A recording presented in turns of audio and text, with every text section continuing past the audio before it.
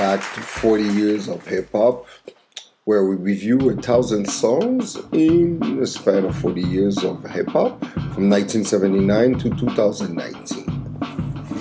And this is your man, the G-Man, the host of the podcast. And don't forget to go check on the YouTube channel, Mr. Ron. He does a video vlog version of his own review. So for today, and don't also forget to check out our Shopify shop where we have amazing t-shirts on sale. You got the descriptions in the bio, you'll find out. And we also have displayed metallic posters that you could afford for your own good and pleasure. So with artwork from Mr. Ron. Also, you should go check out the Internet Hip Hop Simile Database. It is amazing. I discovered this the other day. It's they cataloging similes in hip hop one track at a time, and it's really impressive the work they've been doing on it. It's at ihhsdb.com. Also, you'll find a description in our link. And they did one simile that we recommended, our episode on Diggable Planets, the rebirth of Slick. So go check it out. And for today, what are we gonna do? It's episode. This is Ron's pick, Mr. Ron's pick, and we're gonna hit you with Onyx, with the song called Slam from the album Back the Fuck Up in 1993. So let's start with originality for episode 42. First, what makes this song so original? 27 years ago, more precisely on May 10th, 1993, Big DS, Sonny Caesar, Fredro Starr, and Sticky Fingers released the unusual hip-hop track named Slam. Why may I say unusual? It's because it ventured into unexplored territories such as heavy metal and punk rock slam dance culture, a first in a hip-hop song. Basically, they were bald, they snarled, they yelled, all black everything. They started the trend way before Jay-Z. Second point that makes this song's original, Slam. It introduced slam dancing into hip-hop, which previously could be seen in the crowd only at rock concerts. Fredro Starr said they wanted to bring slam dancing to rap. Nirvana and Red Hot Chili Peppers was a big influence on them. When they were writing the album, Nirvana's Smell Like Teen Spirit would come up all the time on MTV and inspired them for the chorus. So that kind of triggered it for them. They took it to another level. And they created a song in a mere 7 days. And for that reason, for originality, I'll go with a 4 out of 5. For delivery, lyrics, and flow. First point about delivery, lyrics, and flow. Onyx was a well-rounded group with 4 members that could actually rap, compared to many groups that had uneven talents. The only thing is that Sticky Finger was my favorite.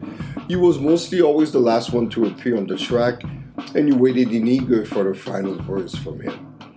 When he came through, it was like Busta Rhymes coming through a song with the energy and flow.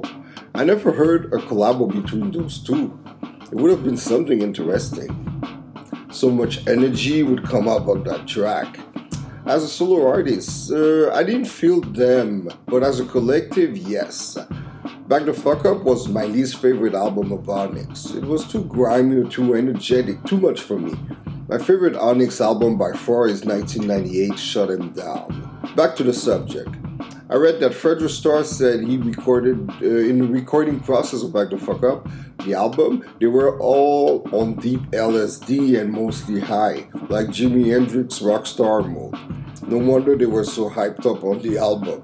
As far as hip-hop quotable, I had to go with my man Sticky Finger. You know, I'm a b-boy standing in my b-boy stance. Hurry up and give me the microphone before I bust in my pants. The mad odor of anguish, my language polluted. Onyx is heavyweight and still undisputed. You took the words right out of my mouth. Now walk a mile in my shoes. I paid so many dues. I feel used and abused and I'm so confused. Excuse me, for example, I'm an inspiration to a whole large generation, and unless you get 10 sticky fingers, it's an imitation, a figment of your imagination. Wow. Courtesy of Genius.com for the lyrics. For the lyrics plot, delivery, lyrics, and flow, I went with a 3.75 out of 5. I wonder what my man Mal went with. And now, production and beat. First point about what makes this good or bad production. The beat is simple, yet as catchy and loud. It was different, an unusual sound in hip-hop. Not my type of sound, okay, but I can definitely listen to a couple of their songs, but a whole album would be overkill to me. The melody is the most memorable part for me in this song. The melody contained a little code language for hardcore hip-hop fans, such as I, inspired by a record that MCs had been rhyming over for decades. It was a song from 1967's the group called the Mohawks, and the song was called The Champ. Notes about the producer. The beat, Jam Master Jay. No need for introduction. We all know him from his fame with Run DMC and JMG Records, and as an innovative, talented A&R to discover and break through new artists. Let's focus on Chiskills, a longtime collaborator of JMJ. Chiskills lived in hip-hop since a young age in Flushing, Queens. That's where he met Large Professor, Nick the Exotic, Mike Geronico, and his longtime neighbor Royal Flush that lived next to the building he grew up to in the 80s. In the 80s, he and Large P, they were members of a b-boy crew called Stay Fresh Crew, and he had a sting also as a tag writer under the moniker CHY. He launched his music career by DJing for Large Professor. Then he met his mentor, Jam Master Jay, and his first professional credit as a producer was a remix for the songs Runs in the Family by the group Family. That was an 80s rap band. Shortly afterwards, history was made when he met Fredro and Sticky. He went on to produce for many artists such as De La Soul, Public Enemy, LL Cool J, Ice Cube, Run DMC, and many others. And also included heavy metal bands such as Biohazard and the legendary British rock group Queen. But sadly, Chris Kills passed away at 48 in 2018. So may he rest in peace. God bless. As far as samples, I went with there was two samples on the song, the recognizable vocal samples of The Champ by the Mohawks, 1967, and the bass from the soul funk disco Rich Kind of Poverty by Sam and Dave, 1967. Alright, I made a mistake for the Mohawks, it's 1968, 67 to 68, As a fun fact, The Champ, the song by the Mohawks, it has been sampled over 720 times in music, mostly in hip-hop. Most notable ones are Tramp by Salt-N-Pepa, Get Lifted by Kid Murray, Can You Feel It by Original Concept, Smooth Operator by Big Daddy Kane, Treat the Hard Way by Byron Medea, Chief Rocker by Lords of the Underground. Go check our review on it. We did a review, I think it's episode 30 on the Chief Rocker. Eric B. and President by Eric B. and Rakim. Step Into a World by KRS-One. Nikes by Frank Ocean. Let Your Bike Go Slide by my man Maestro Fresh West representing Canada, T.O. And our top song reviewed on the podcast with over 1,000 downloads, Self-Destruction by Stop the Violence Movement. They use that sample too. So go listen to the podcast. That was episode 12 where we did Stop the Violence. And for all that reason, I had to go for production and beat with a 3.5. And all of this courtesy of whosample.com for the information. Now we're going to go to relevance and longevity. So this is a big part, Is this song relevant? And if so, did it stand the test of time, To start, it was sampled in 28 songs by Eminem, PMD, Ty Dolla $ign, Kanye West, Razzcast, to name a few, but the most notable sample was used by the immortal classic Shadowboxing by The Jizza featuring Method Man. Oh, what a song, and this will definitely be one of my future picks, Shadowboxing. Then, to continue, in the relevance. Lyra Cohen, an executive at Def Jam during the period, had the idea to do a rap cover version of the song and released a CD Maxi single titled Slam The Alternatives, which had 4 heavy metal remixes produced by Billy Graziati. He's a founding member of the heavy metal band Biohazard. The song was also covered by 2 other groups over the years. The influence and presence of the song over the years were in a commercial. It was displayed in 2002. It was featured in a commercial for Soul B, a drink owned by Pepsi. If you're an NBA fan, there's a chance that you have heard the song while watching a basketball game, or better, it was used as a background music for a Nike Vince Carter commercial in 2006. It was used in an advertisement for a 2011 ESPN documentary called Fab Five. It was about the 1991 Michigan Wolverines men's basketball team that made history by being the first team of the NCAA history to compete in a championship with all freshman starters. That was a big thing, you know. In 2014 of March, the song played in a Gatorade Fierce commercial with NBA star Paul George from the Indiana Pacers tour. As appearance in video games, it was included on Def Jam's Rap Star on all platforms. In 2012, included in NBA Ballers Beats, an Xbox 360 exclusive game. And in 2017, in the NBA 2K18, the NBA basketball, the real life game. As in movies, you know, it was featured in 2001 in Method Man and Redman movie How High, but it was not included on the soundtrack. 2013, the New York Season Skate Shop. It's a store in New York that sells skateboarding materials and accessories. And they made a movie called Capital Destructs, and it was used in the movie. 2015, it was featured in a comedy drama movie Dope. 2017, it made the Fist Fight movie, the comedy with Ice Cube and Tracy Morgan. That's a good movie, it's a funny movie. And finally, the re-recorded version of Slam was included in the 2017 horror movie Devil's Domain. As for appearance on TV, yeah, wow. It ranged over the years from animated sitcoms like Beavis and Butthead, The Cleveland Show, to many MTV musical shows, to Spike TV and TNT TV shows, to professional wrestling as entrance for some wrestlers, and to the police comedy Brooklyn Nine-Nine and many more. The huge hit topped the US rap chart and crossed over to the pop charts in '93, reaching number 4.